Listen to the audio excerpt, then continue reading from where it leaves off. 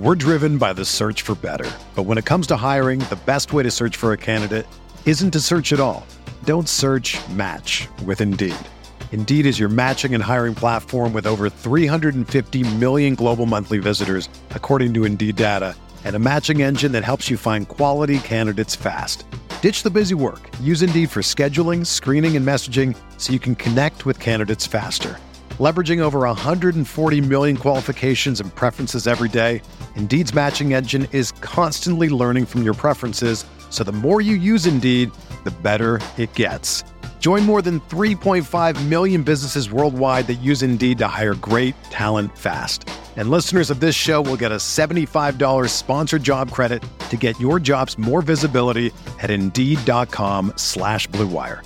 Just go to Indeed.com/Blue Wire right now and support our show by saying that you heard about Indeed on this podcast. That's Indeed.com/Blue Wire. Terms and conditions apply. Need to hire? You need Indeed.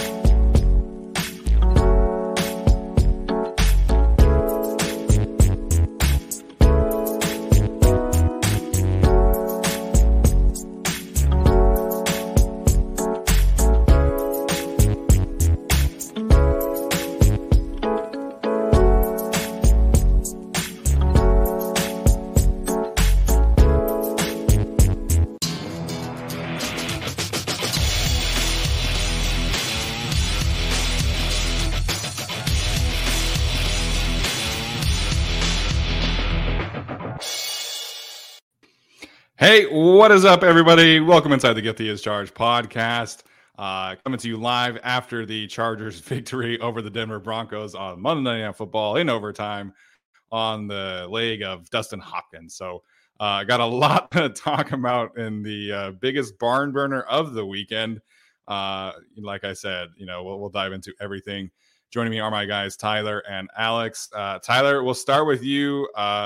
You pulled a flu game tonight. By some miracle, you are here with us tonight. But in all seriousness, man, how's it going?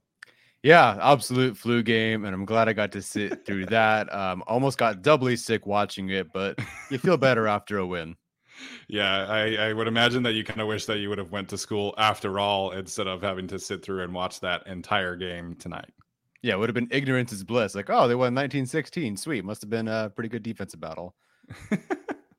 Which, in all fairness, it kind of was. Well, like I said, we'll get to everything. Alex is here as well, man. Alex, what's up? How you doing tonight? That was one of the football games I have ever watched all time. It was one of them. It was most certainly a football game. We can say that for sure. Technically, it was indeed a football game. Technically, it was a Chargers victory. So here's the pink. But what the fuck? Neither offense wanted to win that game. Obviously, first and foremost, huge shout out to Dustin Hopkins tonight, gunning through what he said was a pop after that first PAT. So it didn't seem like it was the same injury that was bothering him. I think this might be something different, but we'll obviously get to that. So, I'm sure we'll get to game balls down the road, but Dustin Hopkins, man, absolutely gutted it through. And for like the first time in my life, I think the Chargers won because of special teams. So I don't know, we'll talk about all of that, but special teams tonight was outstanding behind J.K. Scott, Ja'Sir Taylor, and of course, Dustin Hopkins. So Alex, we'll start with you, man.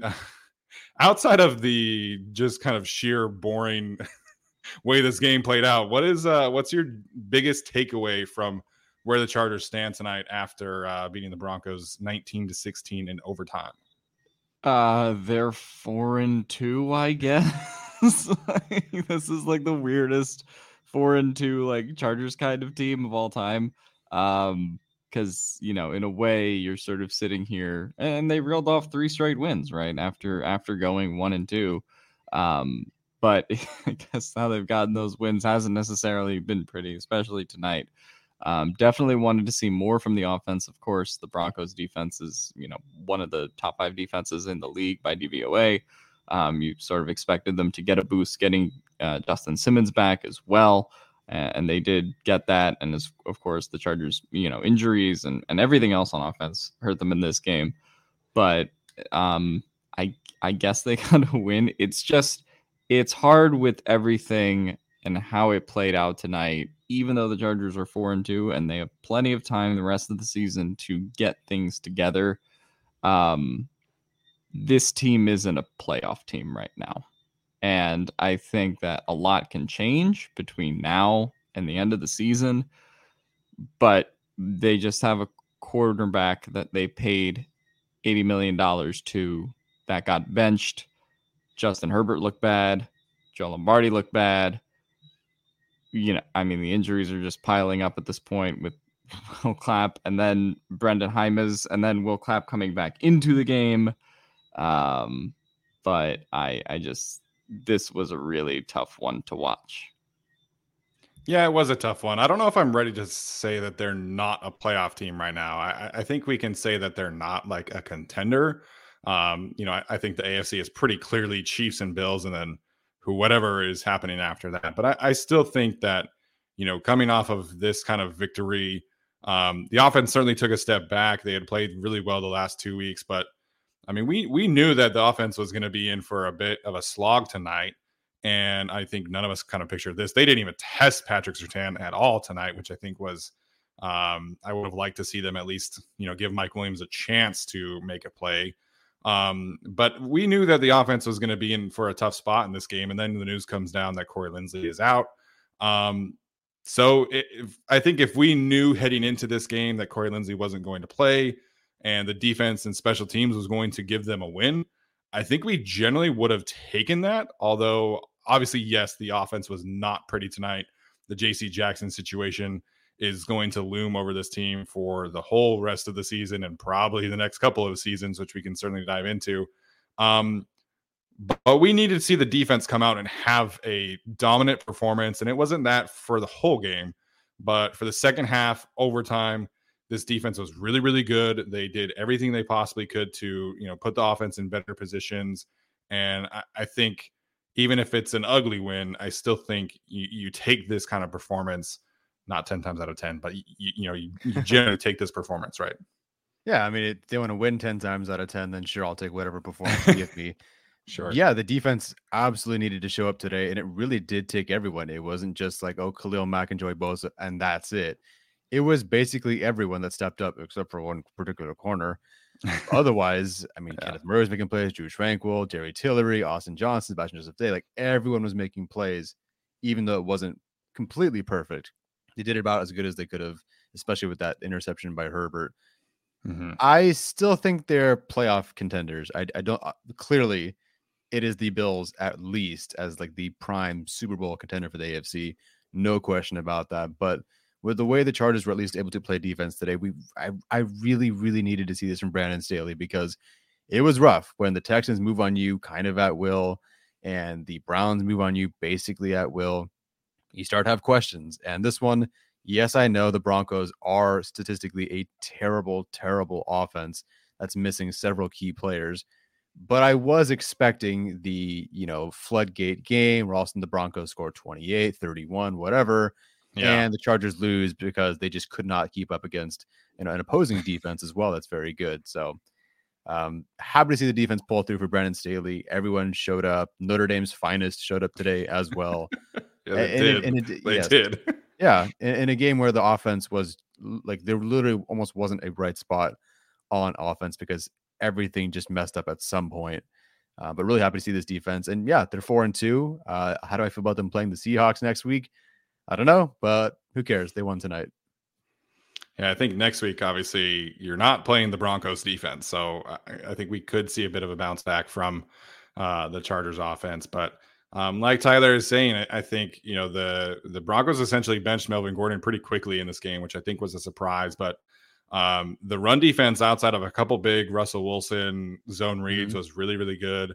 I'm trying to do quick math here in terms of yards per average, but on total, it was 23 carries for 98 yards, 4.3 yards per carry. They only had 2 explosive runs given up, which I think, again, is something that you absolutely would take heading into this kind of game, given how they have struggled in the past few games. So, like Tyler was saying, I think after the JC Jackson situation kind of played itself out tonight, the defense really settled in.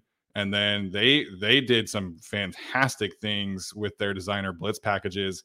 Drew Tranquill, Derwin James, Kenneth Murray, all getting in on the action. Kyle Van Noy had some good reps as well. And then you get some good performances from Khalil Mack. I mean, Derwin James was much better. Asante Samuel Jr. was good down the stretch. Nasir Adderley had a couple good plays. So I think defensively they took a step forward today, even if, the Broncos are not great.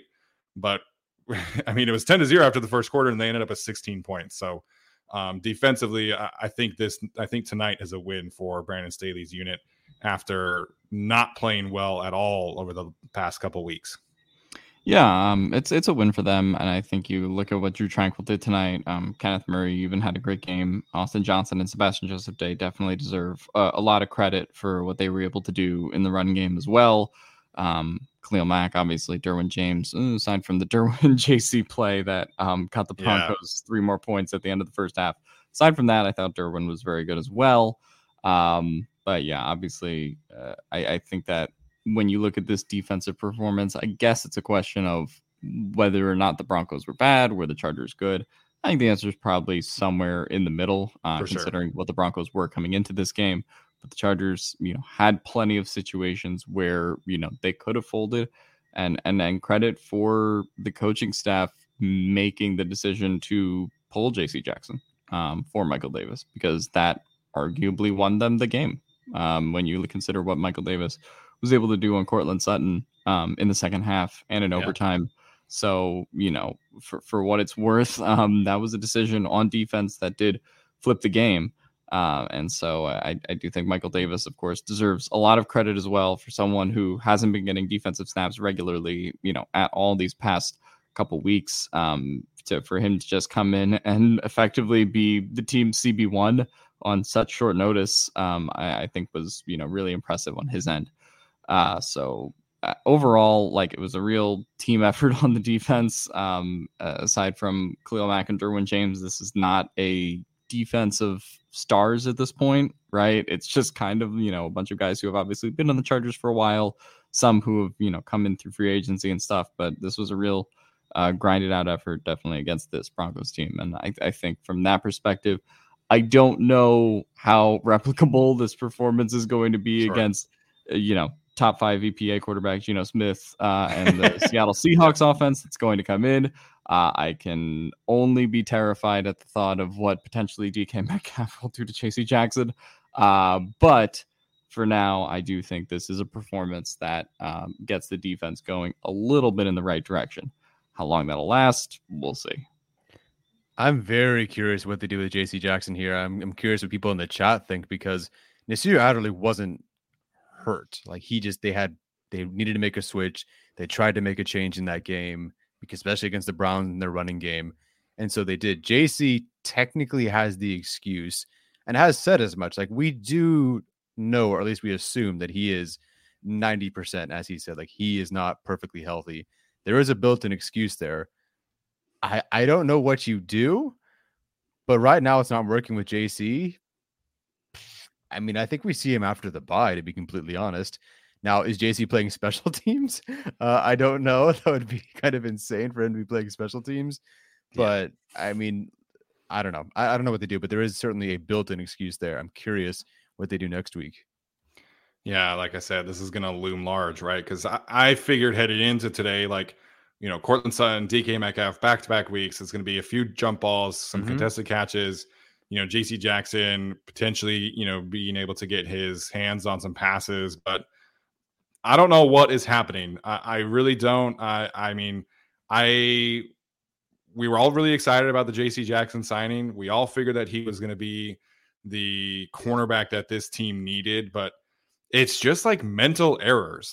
He's been a little slow here and there on some plays. Maybe that's a bit more of the injury, but you have no business getting beat by KJ Hamler in that situation tonight.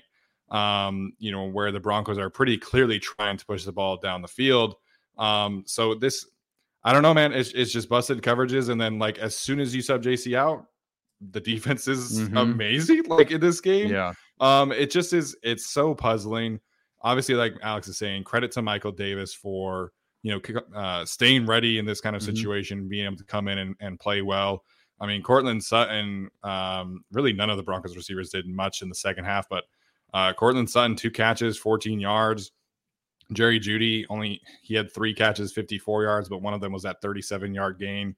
KJ Hamler only had 2 catches, 44 yards. So again, this Broncos offense is not great. It's not in a rhythm. But Michael Davis came in and changed the game. It really did. And, once he was able to come in and kind of settle down the secondary, they were able to kind of get after Russ, and they did that in a big way with all the designer packages. And Drew Tranquill is freaking incredible tonight. Oh my gosh. Yeah. Let's look at the box score for Drew Tranquill. We won't get the pressures for him. Arjun, if you're listening or if you're even still awake, I'd love to know what the pressures were for Drew Tranquill. We have, let's see, 8 tackles, 2 sacks, 2 tackles for loss, 3 quarterback hits. Just sensational. And more than just someone who is asked to rush the passer, and he would rush the passer. Like, he was getting home, hitting home, and it was ferocious. That fourth quarter, I believe, sack was huge. So, again, defense playing really, really, really well tonight. And we saw some good Jerry Tillery moments. I mean, Sebastian Joseph Day and Austin Johnson were great against the run. Otito had some good reps as well. So, again, defensively, this team played really, really well tonight. The offense tonight, man,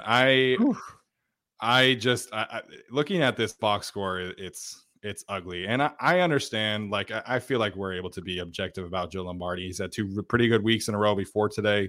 Again, Broncos defense very good, but just looking at this box score, and I understand like the circumstances, right? No Corey Linsley, Will Clapp gets injured heading into the game, but Joshua Palmer, 9 catches for 57 yards on 12 targets. Austin Eckler, 10 catches, 47 yards on 16 targets. Gerald Everett, 5 catches, 29 yards on 7 targets.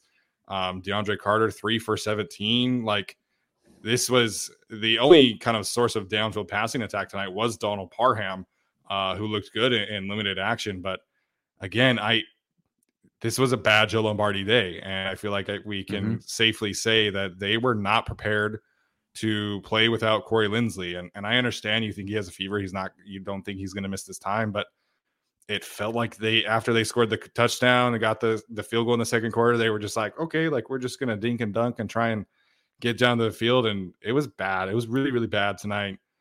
Some of it was Justin Herbert for sure. He did not play a banner day himself, missing players on quite a few occasions, but it was just like stick left and right, or a screen pass to Palmer, or a screen pass to Eckler. It was frustrating to watch, man. It really was. Yeah, I don't even know where to start with this offense, because yes, it should all start with Joe Lombardi, and absolutely with the play calls, sure, execution, sure, but I mean, good God, all of a sudden you lose Joshua Kelly. At some point you lose Will Clapp. You already don't have Corey Linsley. You don't have Keenan Allen. Herbert was rough today. There were 3 critical plays, like 4th down, Everett sitting there wide open, missed them. 3rd down, could have gotten it to one of Horvath or Everett, missed him. Xander was wide open too. That was and he looked at it. That was the best call from Lombardi all night long. Right, which is frustrating, and maybe the tape looks different, but yeah, but there was just 3 holding penalties from Zion. I don't know how many penalties the Chargers ended up with, but that was brutal. They finally target Everett, and he gets a drop. There was 3 first down or false starts, excuse me. There was, and Herbert was bad. Like, Herbert, not bad. He survived, and I think he was fine. But there's certainly those errors there. It was a tough watch, man. And yeah, it starts with Lombardi, whether he wanted to play calling, execution, whatever. That was bad. That was as bad of a performance since, honestly, maybe the last time they played at Denver. Oh, God. Really quickly before Alex jumps in here, Broncos ending up, this is just accepted penalties. This was much worse than it actually is, but Broncos had 10 penalties for 151 yards. Chargers had 9 for 89. Again, that's not counting the penalties that were declined or offsetting or whatever. Didn't Damari Mathis have like 5 of those 10 penalties? Or yeah, he had 4 pass interference penalties himself. Yeah. So it was brutal. Chargers offensive MVP right there. Honestly. Yeah. I think there's enough blame to go around for how the offense played today. For me, I would actually say that it starts with Justin Herbert, particularly over Joe Lombardi. You could kind of go either way on that one, but I just think Herbert, we even talked about kind of some of the plays that Lombardi did open up in that fourth quarter, like the Xander Horvath one. There's, a play where Justin Herbert that ended up in the Browning interception. Was that Browning who came down with that interception? Yeah, when Gerald Everett bobbled it, and Justin kind of threw that one into pretty much triple coverage, and DeAndre Carter is on the left side of the screen, completely wide open, and Herbert had looked that way prior. So just a weird Justin Herbert game. For all the talk of primetime Herbert, it really just felt like Mike Williams getting, completely taken off the face of the earth by Patrick Surtain, and that side of the field getting shut down as a whole just really messed this whole game up and what the offensive game plan was supposed to be for the Chargers. And I think Herbert was clearly rattled by that. I think Lombardi was clearly kind of rattled by that and sort of at a loss for what to do with all the, stick concepts and everything else that the Chargers kind of tried. This is a game where I think they, we sort of have talked about Keenan Allen and the loss of Keenan Allen in the last couple of weeks, but this is one where I think having his loss and not even being able to use him as a decoy on Patrick Surtain, just Mike Williams could not get open at all. Obviously, there will be some controversy on the overtime ball that probably was a catch if you go back and review that one, but just never able to consistently get much separation out on Patrick Surtain at all. Shut down that side of the field. Obviously, all of the other combined issues really started to show. So I think this is really an amalgamation of all the other Chargers offensive issues we had seen through the rest of the year. Yeah. But the Chargers finally weren't playing the Texans defense. They finally weren't playing the Browns defense. And they finally played a really legit unit that caused them these problems that has, the playmakers that Denver has in Patrick Surtain and Bradley Chubb and all these guys. So for me, definitely an uneven game. I think you can go to Herbert, Lombardi, the injuries, and you just kind of hope it gets better at this point. But for an offense that's been trying to find its footing and looked like it had found its footing for a bit, it just feels like whenever they go against a top 10 unit, particularly a unit that does have a really good secondary like the Broncos do have, it's just really hard for the Chargers to consistently create, much offense. Yeah, so the Broncos before this game at least were second in defensive EPA per play if you include the games that happened before Monday Night Football. The Chargers will play the San Francisco 49ers, who are first in that category in a couple of weeks, and the Rams on New Year's Day. But otherwise, it's mostly smooth sailing the rest of the way, including the game against the Seahawks, where they are 30th, right behind the Browns. So I think things will look up eventually. But yeah, people are saying in the chat too, that's a tough defense. It is absolutely a tough defense. I mean, we talked about this unit being a unit that would give this Chargers offense a lot of problems because they're great against the run. They have Patrick Surtain, and what the Chargers have been doing the last couple of weeks is using the run game to their advantage, targeting Mike Williams very heavily to move the chains. And, those two things play into the Broncos' strength. So there were definitely a lot of issues, right? Like it just felt like a snowball game because Herbert wasn't as sharp as he's been, right? Like whatever we all think about Justin Herbert, we all love him, right? And we think he's, a top 3, top 5 quarterback in the league, but this was not a good day for him. And, there were some drop issues, and Trey Pipkins was clearly not even close to 100% healthy in this game. And Will Clapp finds out that he's starting essentially this morning in place of Corey Linsley. And then Joshua Kelly gets injured. And then, it was just a snowball effect of a game for the offense. And it felt like it was the offense from the first couple of games, but at least this one was against a legitimately good defense. So I think obviously you have to hope that, this unit up front gets healthier. I don't expect Corey Linsley to have a fever next week. He should theoretically be back. Keenan Allen should theoretically be back next week. So it should get better. The Seahawks are not great on defense. So it just felt like the Chargers kind of folded on offense, and we're not really used to seeing Justin Herbert just have like no answers for whatever the defense is throwing at him. Yeah, I think things will get sorted out. I mean, if you look at like the Green Bay Packers scoring 17.8 points per game, they've just consistently been bad and unable to move and get things sorted out all year because of, they don't miss Adams because he's hurt, but Adams isn't there. There's injuries, there's offensive line issues, and then if Rodgers isn't on, they don't look good. So the Chargers kind of have a lot more peaks than that. I would say as many valleys, or not as many valleys, because they've been better, but certainly have more higher moments there. So I think things will get figured out with Keenan Allen, with Corey Linsley. But man, like I'm almost willing to say that Corey Linsley is like the second most important player on this team, because with him, without him, two completely different offenses. Yeah, go ahead, Alex. Sorry. Yeah, no, I just want to say I think it was the MIBPJ guy on Twitter who had posted that the Chargers were like first or second in the league when like Corey Linsley does play in terms of EPA per play, and then they're like bottom of the league when he doesn't. Yeah. So I mean, just that stat in particular is, goes back to Tyler's point. I mean, Corey Linsley is super important, as was Rashawn Slater, prior to him getting hurt, as was, really every key cog of this offensive line before it kind of became what it is now.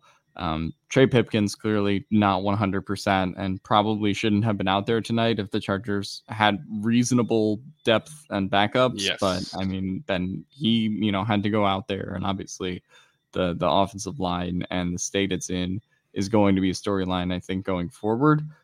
This is probably the toughest game, I guess, maybe until San Francisco, in terms of, what the Chargers will encounter on a defensive line, for at least a while here.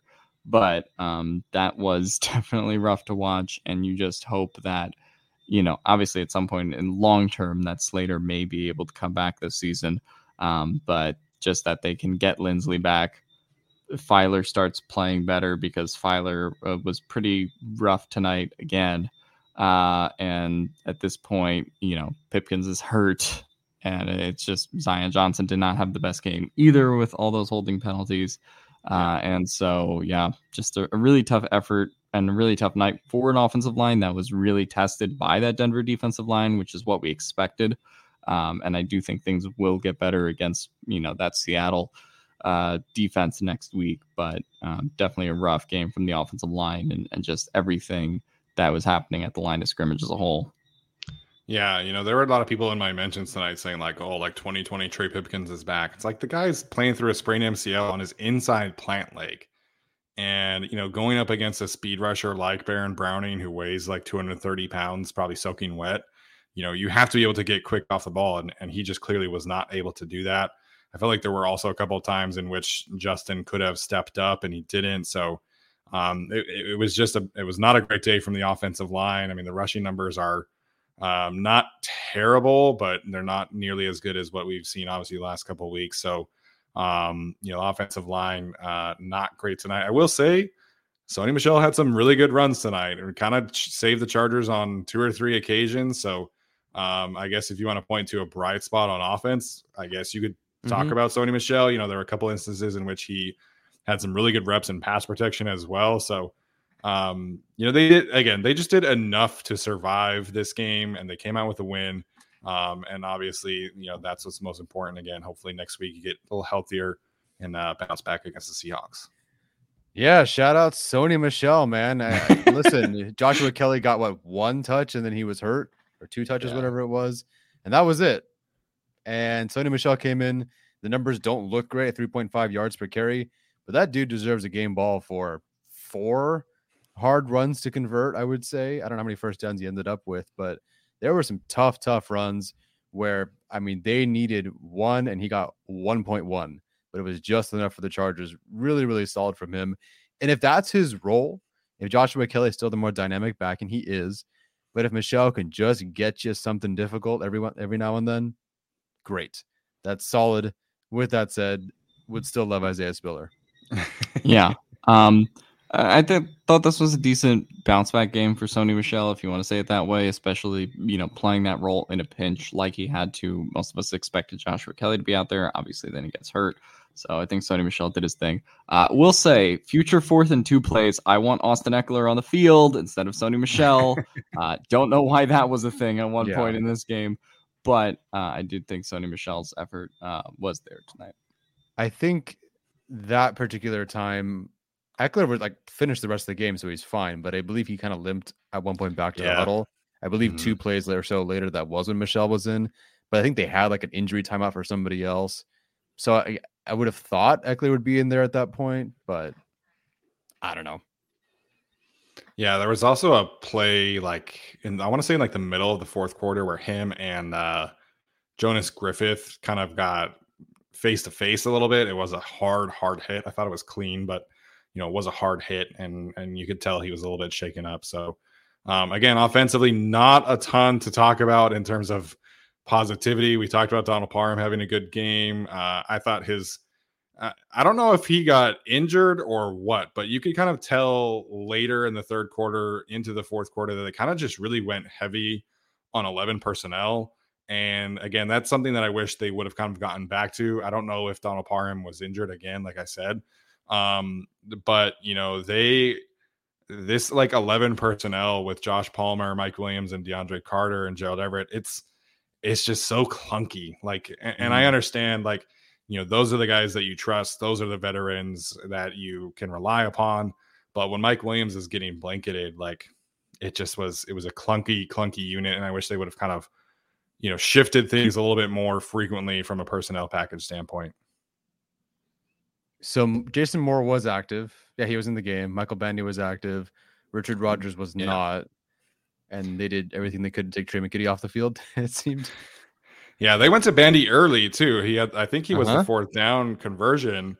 And then I swear I never saw him again after that. And same thing for Jason Moore. Jason Moore blocked a couple times early in the game, and then that was it. So again, we've talked about this with Joe Lombardi, whenever things get tough, what he does is 11 personnel and stick and screens and swing passes and RPOs.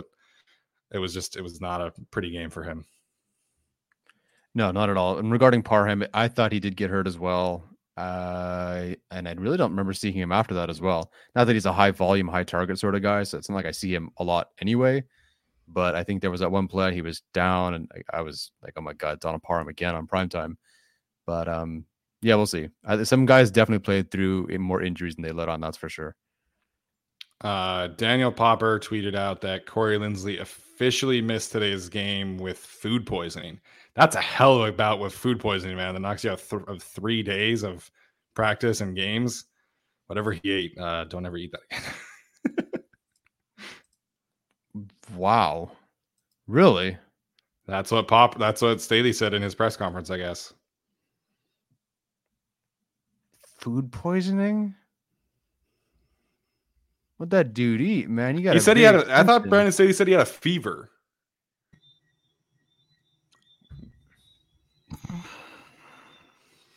I know Alex tweeted the skeptical face. Oh, earlier. This is such bullshit. Dude, it's the fucking knee. He had tendonitis and he missed a game and he missed a half. At what point, the story keeps changing. It's fever, then it's food poisoning. Maybe this really is something crazy that happened, but I don't know, man.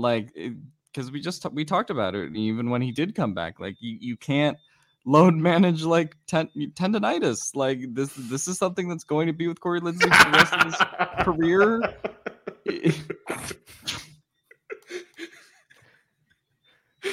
Sorry, Alex. For our audio audience, Tyler put a live comment in here from SoCal Slime that says Corey ate the funeral potatoes. Honestly, would not surprise me if that's what happened. Yeah. I mean, I don't know. This is just, I don't know. I don't believe it at this point that this was a fever food poisoning situation. Would be surprised if that was the case. I think I don't know. It just feels weird. And we've had a history of the Chargers like saying it's one thing and then it becoming another. Brian Bulaga, kind of a very famous example of that. Justin Jones alongside the offensive line, Justin Jones, Mike Pouncey, right? The list kind of goes on. So for me, I don't know. I definitely think this is a storyline that's going to go throughout the year, and I don't know if I really buy that it's food poisoning. Put that back on the screen. I love that our viewers are giving some callback things here. I appreciate you guys. This is great. Alden Somebody says watched he our had Q&A free on Sunday cheesesteak, night. whiz. Shout out to Alden. That's hilarious. Yeah, I don't know. Like, one of my favorite things about Brandon Staley has always been that he like actually talks at the press conferences, right? Just tell us the truth, man. Like, just tell us that, hey, Corey Linsley has food poisoning, and then we'll be like, okay, we understand. Not he has a fever, and then it's a 24-hour thing, and then downgrade him to questionable, and then he's out. So I don't know. Like, I've had food poisoning, and it's not fun, and I get it, but just I don't know. Maybe Corey didn't want him to say that he had food poisoning, but just as like Alex is saying, is strange. I don't know. I'm surprised no one's asked him about JC yet. That's because they won, or at least nobody is tweeting about it.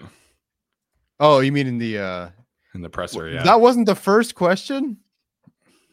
Nobody's tweeted about it. The Corey Linsley thing is the only update from any of the media members, and it was only Daniel Popper and Lindsey Theory.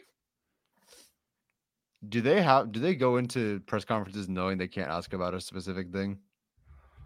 I mean, they were really like after Brandon Staley when Justin Herbert got injured against the Chiefs and against the Jaguars. So I don't know why JC would be off limits here.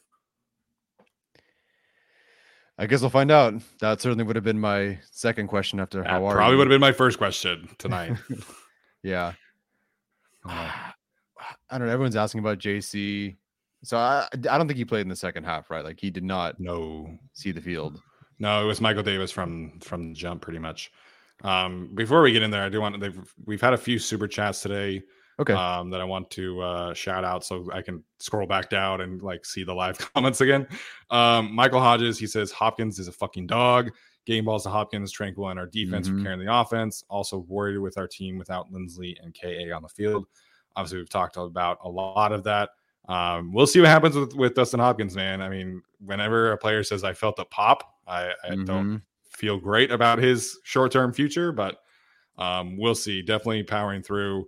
That injury deserves him some shout outs for sure. And then there was, unless you guys had something to say there was another one from Zach Pearson. Yeah, as far as Hopkins goes, that was the best kicker performance I've seen since I think Badgley 2018 Ravens, where he had to go like 4 for 4 on field goals. The Chargers would not have won that game. Outside of one blocked field goal, he was excellent that game. But yeah, Hopkins, man, way to go. I was getting emotional a bit. I also felt okay about that kick too. Like even though he was on one leg, I was like, okay, I feel kind of good about this. That Mike Williams, I know he did nothing pretty much the entire game. That last connection was so huge. I think Hopkins would have hit it anyway, but boy, did that make a difference. 39 versus 48 or whatever it was. Huge. Yeah, absolutely. Zach Pearson, he said, appreciate you guys analyzing the game this late at night. Especially Alex, man. I don't think people realize that it's 12:30 p.m. right now where Alex is at. And in a few weeks here, we're going to be on 4 hours. Oh, it's only going to get worse. It's only going to get worse from here. So please do not put any of these other games up when it's 2 a.m., Brandon Staley. Please. I need better efforts than this. At least make them good games. But definitely, he says he wants to see the tight ends use a little bit more. And I agree with that. I think, like, I really like the way that Donald Parham was playing. Again, I would love some clarity there.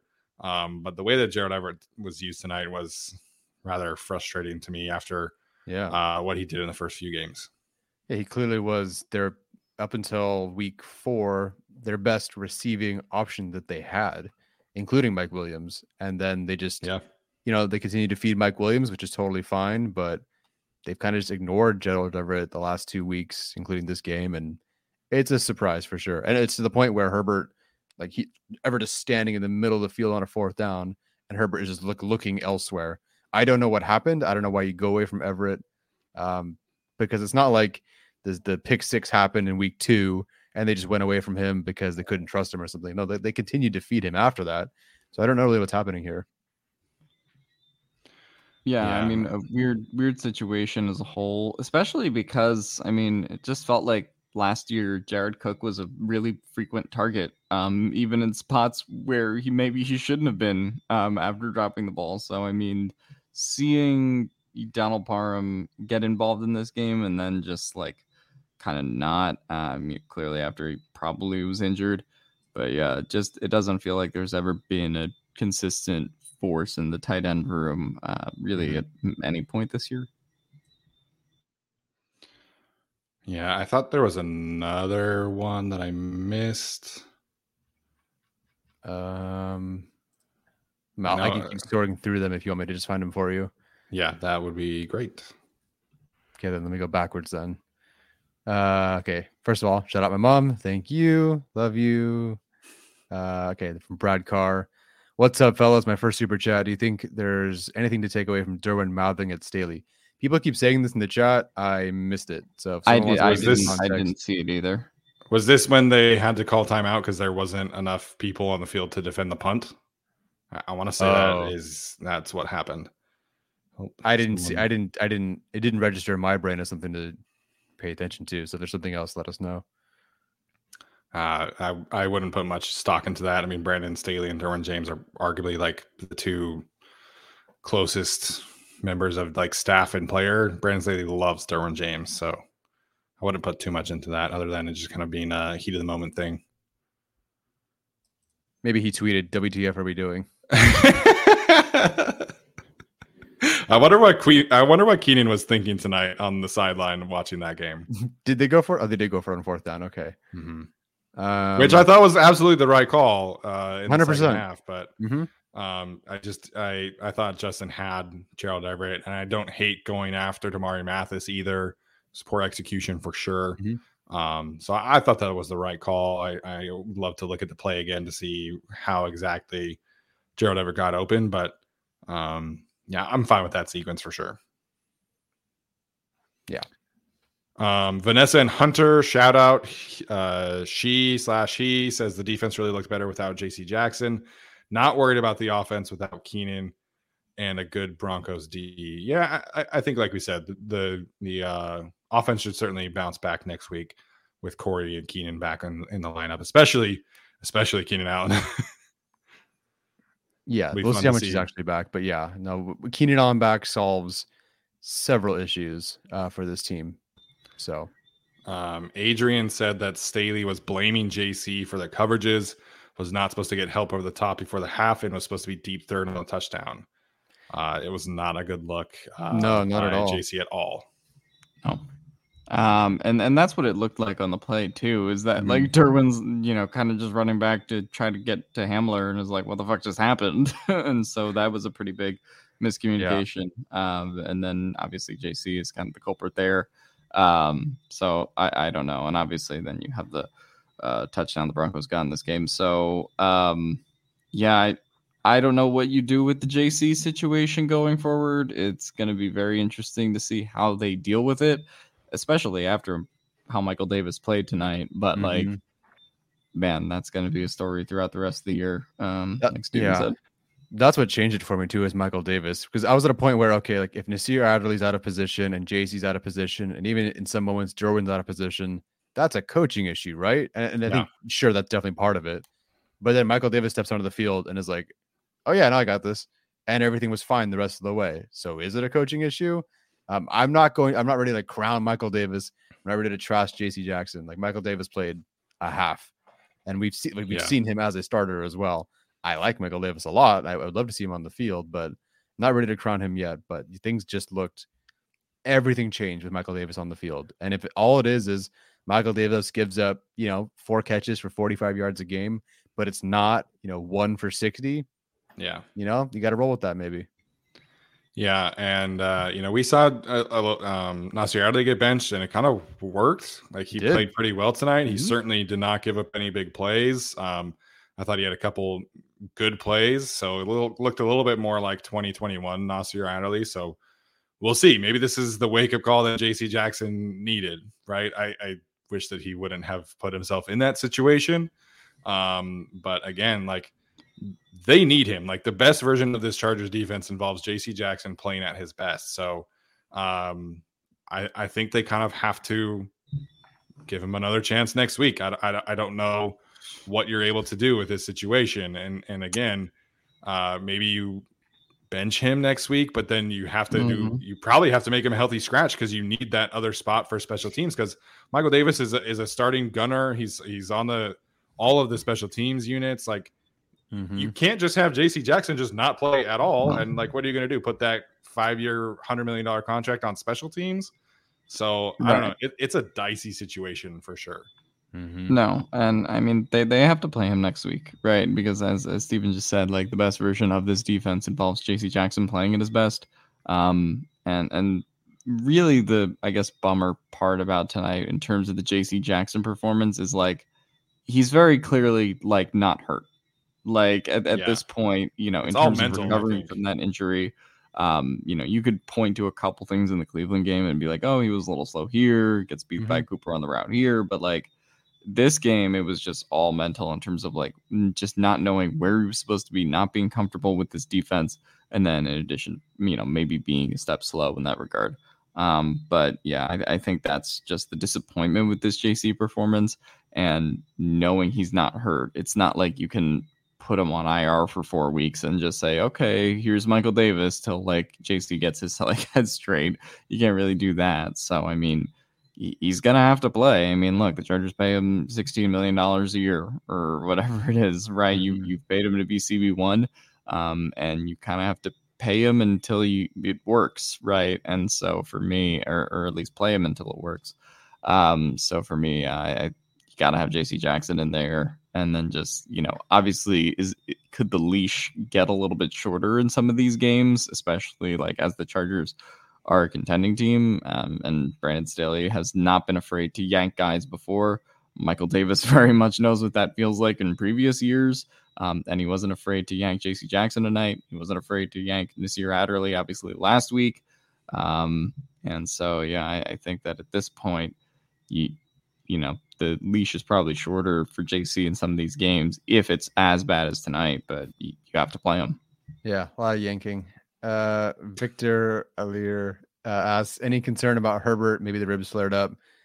When you can't hit that Hail Mary and you're 10 yards short of the end zone, something tells me that not great so far. Not perfect. Yeah, he wasn't sharp tonight. I think the Broncos were doing a lot of things to get to him. And again, the offensive line was banged up. You couldn't get any separation. So sometimes you just have those kind of games where everything kind of feels like it's closing in on you as a quarterback. And I feel like that's what happened. So, yeah, I'm not concerned. Like, I think the one thing about Justin Herbert that we can always generally bank on is that he's going to follow up a poor showing with a really good showing. And I think he proved that last year, the year before that anytime that, you know, he came out and kind of struggled, he was going to come back the next week and have himself a day. So, and getting the Seahawks next week should absolutely help. Max Vega asking about the muffed punt situation. I kept on waiting for a flag to be thrown. I was like, wait, that shouldn't be a thing. But I guess, like, technically it's not a penalty if you use the blocker to cause a fumble. So I don't know if there's anything more technical. I don't know if I'm misinterpreting the rule because I did look it up. Broncos fans tweeted it, of course. Yeah. But it looks like to me that it was a legal play by Ja'Sir Taylor. And if it is, very heads up play. Well, I think it was because the receiver, ran into the blocker there. So then that's why it wasn't. If Ja'Sir Taylor had directly interfered with the returner or the fielder in that case, then it would have been a penalty. But otherwise, it's not, which is, weird rules that don't make sense in the NFL part 257. But Yeah, I was waiting for a flag on the Asante Samuel Jr. pass. Well, it wasn't interference. Well, it was, but it wasn't. And then on that one, live, I thought, oh my God, John Taylor just blew into this guy. But no, it's it's legal, I guess. Yes, I just said that. Whatever. Speaking of flags, what the fuck is roughing the passer? Dude, that Morgan Fox Because penalty was just atrocious. the Morgan Fox one, even the Broncos one that they got on Justin Herbert, like it just felt like the whole game. It was just weird. I don't know, and obviously some of the flags, it was just a flag fest the entire game. But yeah, I don't know. Roughing the passer, it continues to be one of those things that I just at this point, like what is roughing the passer and what are you allowed to do? Because there are times that like Drew Tranquil came in like a little bit violently, and I'm like, ooh, are they gonna call it? Yes, I thought the one at the end of the end of the fourth quarter, I was like, oh, that's gonna be roughing. Yeah, he went low. It's like, oh, did he invade Russell Wilson's personal space a little bit too hard that time? Like, it's even the Jerry Tillery one where he like hit Russell Wilson in the helmet. I was like, ooh, are they going to call that hands to the face? They're going to call that he invaded his personal space. Like, I don't know. So just very weirdly officiated. And that's how been now roughing the passer has been all year, particularly if your name is Tom Brady also. But yeah. Yeah. My thing with tonight specifically, it was like they were really ticky-tacky at certain moments. And then they were like, okay, we're going to let Patrick Surtain and Mike Williams just mug each other on another instance, and Michael Bandy like clearly got interfered with, but it was like, okay, well, they're just kind of going at it. And then there were other ones that were just like so ticky tacky on both sides. The refs were bad on both sides for sure. Yeah. So that to me is always the most frustrating thing. Like if you're going to be ticky tacky the whole game. If you're going to let them play the whole game. You can't sit there and mix and match on roughing the passers and pass interferences, especially pass interferences, because there's spot fouls in the NFL. You're talking about 40-yard penalties. So it was frustrating to watch. And that really added to the frustration of the whole game because both offenses were really bad. And like the best plays of the whole game for either side were pass interference calls. Yeah. And it just felt like the whole night, it was like, okay, well, we got that call wrong, so we're going to get a call wrong now to make up for it. And like that just kind of happened for both teams tonight, which is just weird. And somebody else was saying Brandon Staley apparently buried JC Jackson at the end of the press conference. So definitely going to have to go back and watch that one. Interesting. Well, I guess yeah. that speaks to, the rumors that he treats star players a certain way. I guess it's also good to show that you'll flame your star corner if he's not playing so hot. Yeah, I mean, we've been pretty critical of, or at least in the offseason, we're pretty critical of Brandon Staley not being able to, or not being willing to make these kind of adjustments. And I mean, he benched Nas, he's benched JC Jackson. So, he's certainly not afraid to make these kind of decisions at this point, which I think is overall a good thing. But obviously JC Jackson, that kind of situation is just, it's a little different than not choosing Storm Norton or not choosing Nasir Adderley. Yeah.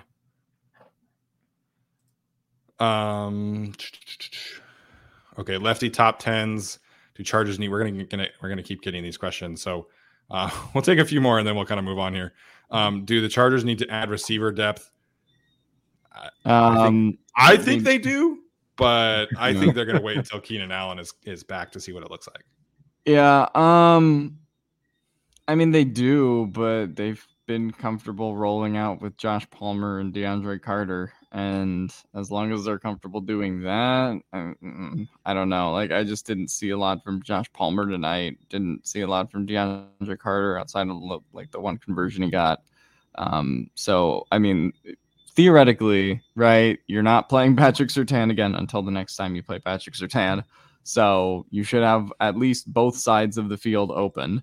Then you're getting Keenan Allen back. You're getting Mike Williams back. But, I mean, this is just going to be the thing for the rest of the season, right? Is like how easy could it be for Keenan Allen to re-aggravate that hamstring? Then if Keenan Allen re-aggravates that hamstring, then what are you going to do, right? And the Chargers have just kind of played this whole situation like, okay, Keenan's coming back, and he very well might, and maybe he just plays like the wide receiver one that we all expect, and that we've seen in previous seasons.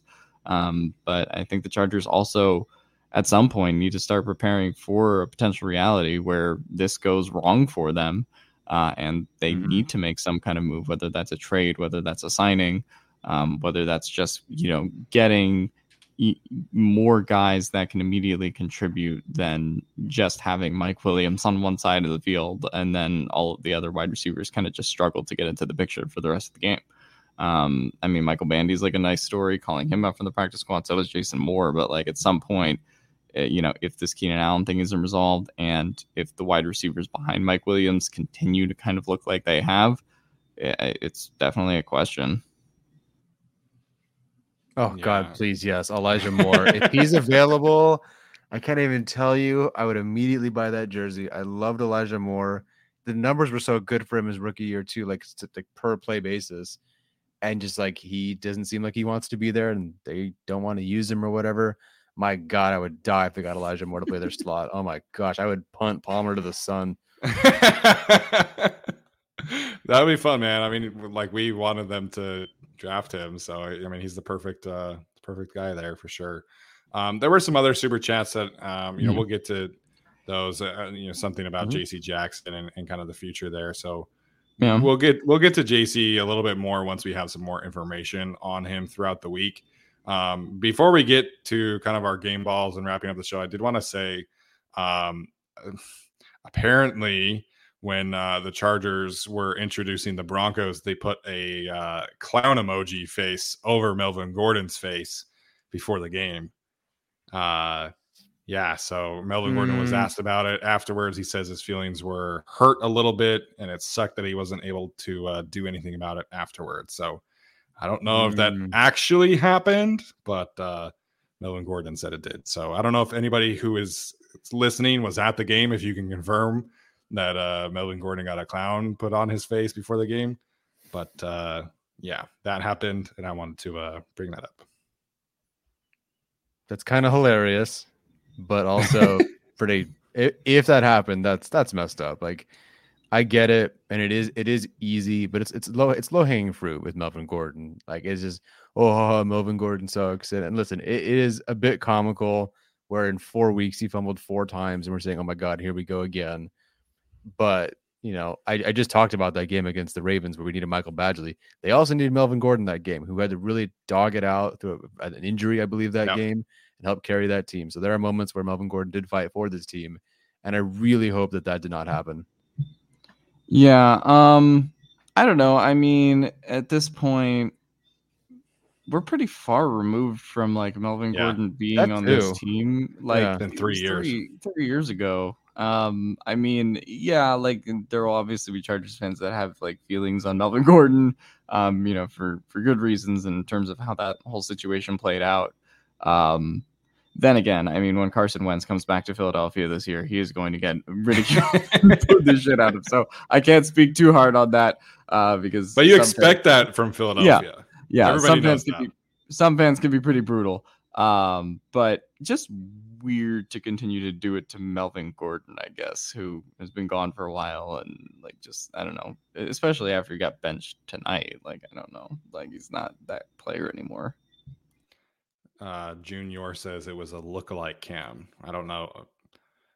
The tweet that I saw from an NFL Network reporter said that it was before the game, like they were introducing the Broncos, I guess, or whatever, and it was him. So I don't know.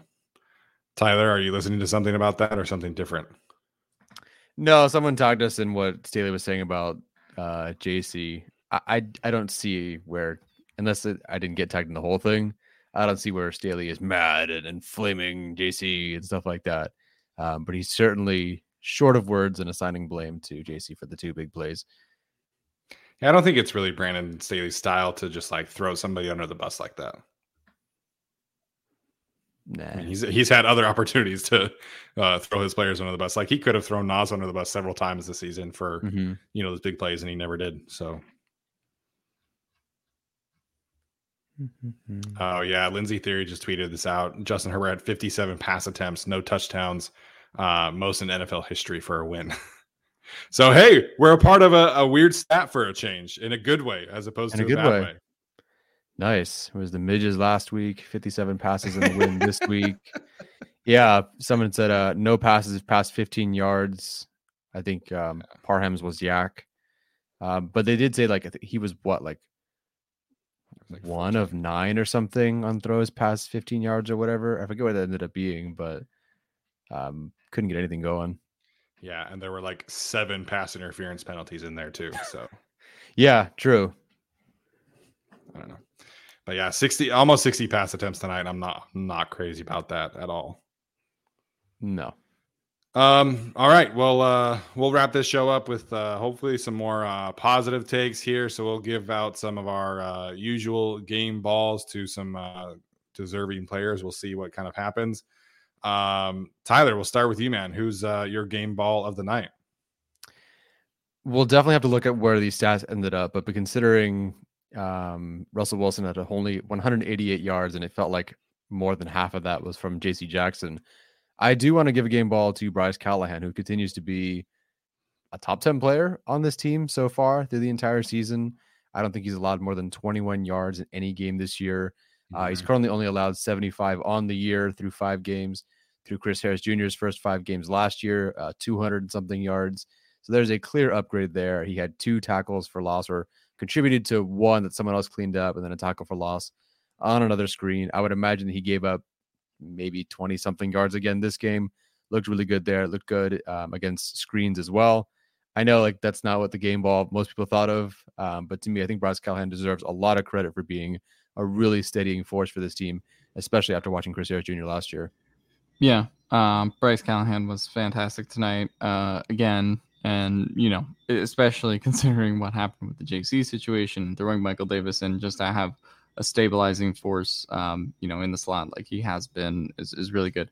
I'm actually going to say what most people are saying in the chat, because you can go just Dustin Hopkins, but J.K. Scott, I think, deserves a game ball as well. Certainly did not think that he would be kicking, out of the end zone touchbacks when this game started, sure. and he had to take over, right? So for me, I think that both of them deserve credit. Dustin Hopkins, obviously, for making 4 field goals in a wild game where something happened to him and there was a pop. So I mean, Dustin Hopkins definitely deserves the game ball, but I just think we talked about special teams as a whole. And I think Dustin Hopkins and J.K. Scott sort of just collaborating the way they did the whole game, and managing the kicking game the way they did, for me is the game ball. J.K. Scott, I will say, he had one of the worst punts I've ever seen. That first punt was awful, man. One of the worst things I've ever seen. But from there, really like kickoffs, amazing. Oh yeah. He did also have the pretty good punt in overtime as well. But yeah, no, that first punt, if J.K. Scott didn't do the kick and touchback stuff, yeah, he would not be getting a game ball. But other than that, yeah. Yeah, Thomas points this out. I do hope Pat McAfee and his crew talk about Dustin Hopkins tomorrow. Should be fun. Maybe get him on the show. That'd be cool. Get some kicker love. I think those two are obviously well deserving. I mean, J.K. Scott coming in and handling kickoffs was he did a really good job there. I was nervous to see what he would look like as a kicker, because when he was trying to warm up, it was not a pretty sight. So obviously, shout out to Dustin Hopkins for sure. I would imagine he got an actual game ball as well. I'm going to give a game ball to Drue Tranquill, man. I thought that this was arguably his best game of his career, maybe since his rookie year when he was playing also the Denver Broncos with like his 2nd or 3rd career start. Obviously Dulcich had like the one big play, and so did their other tight end had the one big play early. But we didn't really see them go to the tight ends much after that. And I think Drue Tranquill was a big part of that. There were 2 or 3 times where he was covering, I want to say like number 2 or number 3 for Russell Wilson in terms of reads. And he wasn't like, he was blanketing them. And so Russ had to either scramble or throw the ball away. So coverage wise, I thought Drue Tranquill was fantastic. And if you just did that, I would have said like, hey man, really good game. But then you add in what he was able to do as a pass rusher, as the blitzer, and also as a run defender. So I think this was Drue Tranquill's best game, and the Chargers needed every second of it. So I think Drew absolutely deserves a game ball for tonight. Yes, absolutely. That's a career-defining game for him. Without him, they do not win this game. Huge game from him. Because I started to get a little sad watching Kaiser White ball out on prime time. But Drue Tranquill, man, he really stepped up. Yeah. And I mentioned him earlier in the show, but I think one has to just still go to Michael Davis as well for what he did this game, coming in for JC Jackson in that chaotic situation, limiting Courtland Sutton like he did. I will say the J.K. Scott warm-ups did not look great, but nothing will ever top Drew Kaiser against the Cowboys. No, when he missed that nothing will ever top that. I have to say, if Hopkins ever gets hurt in a game, Justin Herbert was a kicker in high school. Like, let's go. Let's make that happen. I'm ready for that. Sure. Quick shout out to the director in here for the chat, doing some great things over there on YouTube as well. So definitely go check him out. I think I played him in the Chargers content fantasy football recently, and he kicked my ass. So shout out to the director, man. Appreciate the support tonight. Muchas gracias. Somebody said thoughts about trading for Bryce Hall. I mean, the Chargers have too many cornerbacks right now. I was gonna say, doesn't he play slot? Does he play outside? He was outside last year. He is playing the slot for them this year, and it's not looking great. So, but yeah, if you're gonna trade for a Jet, trade for the receiver that is unhappy, or like Michael Carter if they don't want to use him. Yeah, Michael Carter. Yeah, that works too. Absolutely, all the Carters. Who else? I mean, I guess Khalil Mack. There's a lot of players deserve game balls, honestly. It was a really, really solid performance all around. Yeah. Sebastian Joseph Day, Austin Johnson continue to do really good things. I thought that both of them had some fantastic moments tonight against the run, against, is it Lloyd Cushenberry? So both of them were really good. So already been at here for an hour and 5 minutes. So we'll wrap up tonight's show. Appreciate everybody tuning in tonight. Had a great crowd, great super chat. So thank you for that. Alex, final thoughts before we head out for the evening. Thank God that's over. Let's go beat Seattle, please. There we go. Short and sweet. I appreciate it. Tyler, what's up, man? Final thoughts here. Let's ride. Well done. Yeah, I guess my final thoughts here are, much needed performance from the defense. We needed to see them kind of put together a performance like this. It wasn't a complete game by any means, but they got after the passer. They did some good things in coverage, stopped the run at a pretty good rate. So hopefully this is a sign of things to come for this defense. Brandon Staley, obviously, as a defensive mind, has a lot riding on the rest of this season and fixing this defense. So again, hopefully they are able to get right soon. So an ugly win is still a win, and that's the bottom line. Chargers 4-2, taking on the Seahawks next week, and then they get a much needed bye week where they can get some rest and get healthy. So we'll have you guys covered there. We're going to be going live on Wednesday for our preview opportunity of the Seattle Seahawks game. Looking forward to that. So that's going to do it for us tonight, guys, and we'll see you then.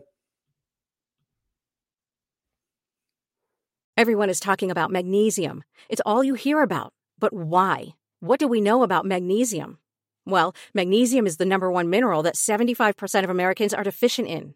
If you are a woman over 35, magnesium will help you rediscover balance, energy, and vitality. Magnesium supports more than 300 enzymatic reactions in your body, including those involved in hormonal balance. From functional medicine doctors to mental well-being and female hormone experts, we all know that magnesium is the one mineral to improve all aspects of well-being and health. But which one? Magnesium Breakthrough from Bioptimizers, the trusted choice recommended by leading experts with 7 best-absorbed forms of magnesium to ensure your body receives the support it needs for overall well-being. Go to bioptimizers.com/balance today and use code BALANCE10 for 10% off. Support your journey to wellness at bioptimizers.com/balance. Magnesium Breakthrough from Bioptimizers, your foundation to optimal health and vitality.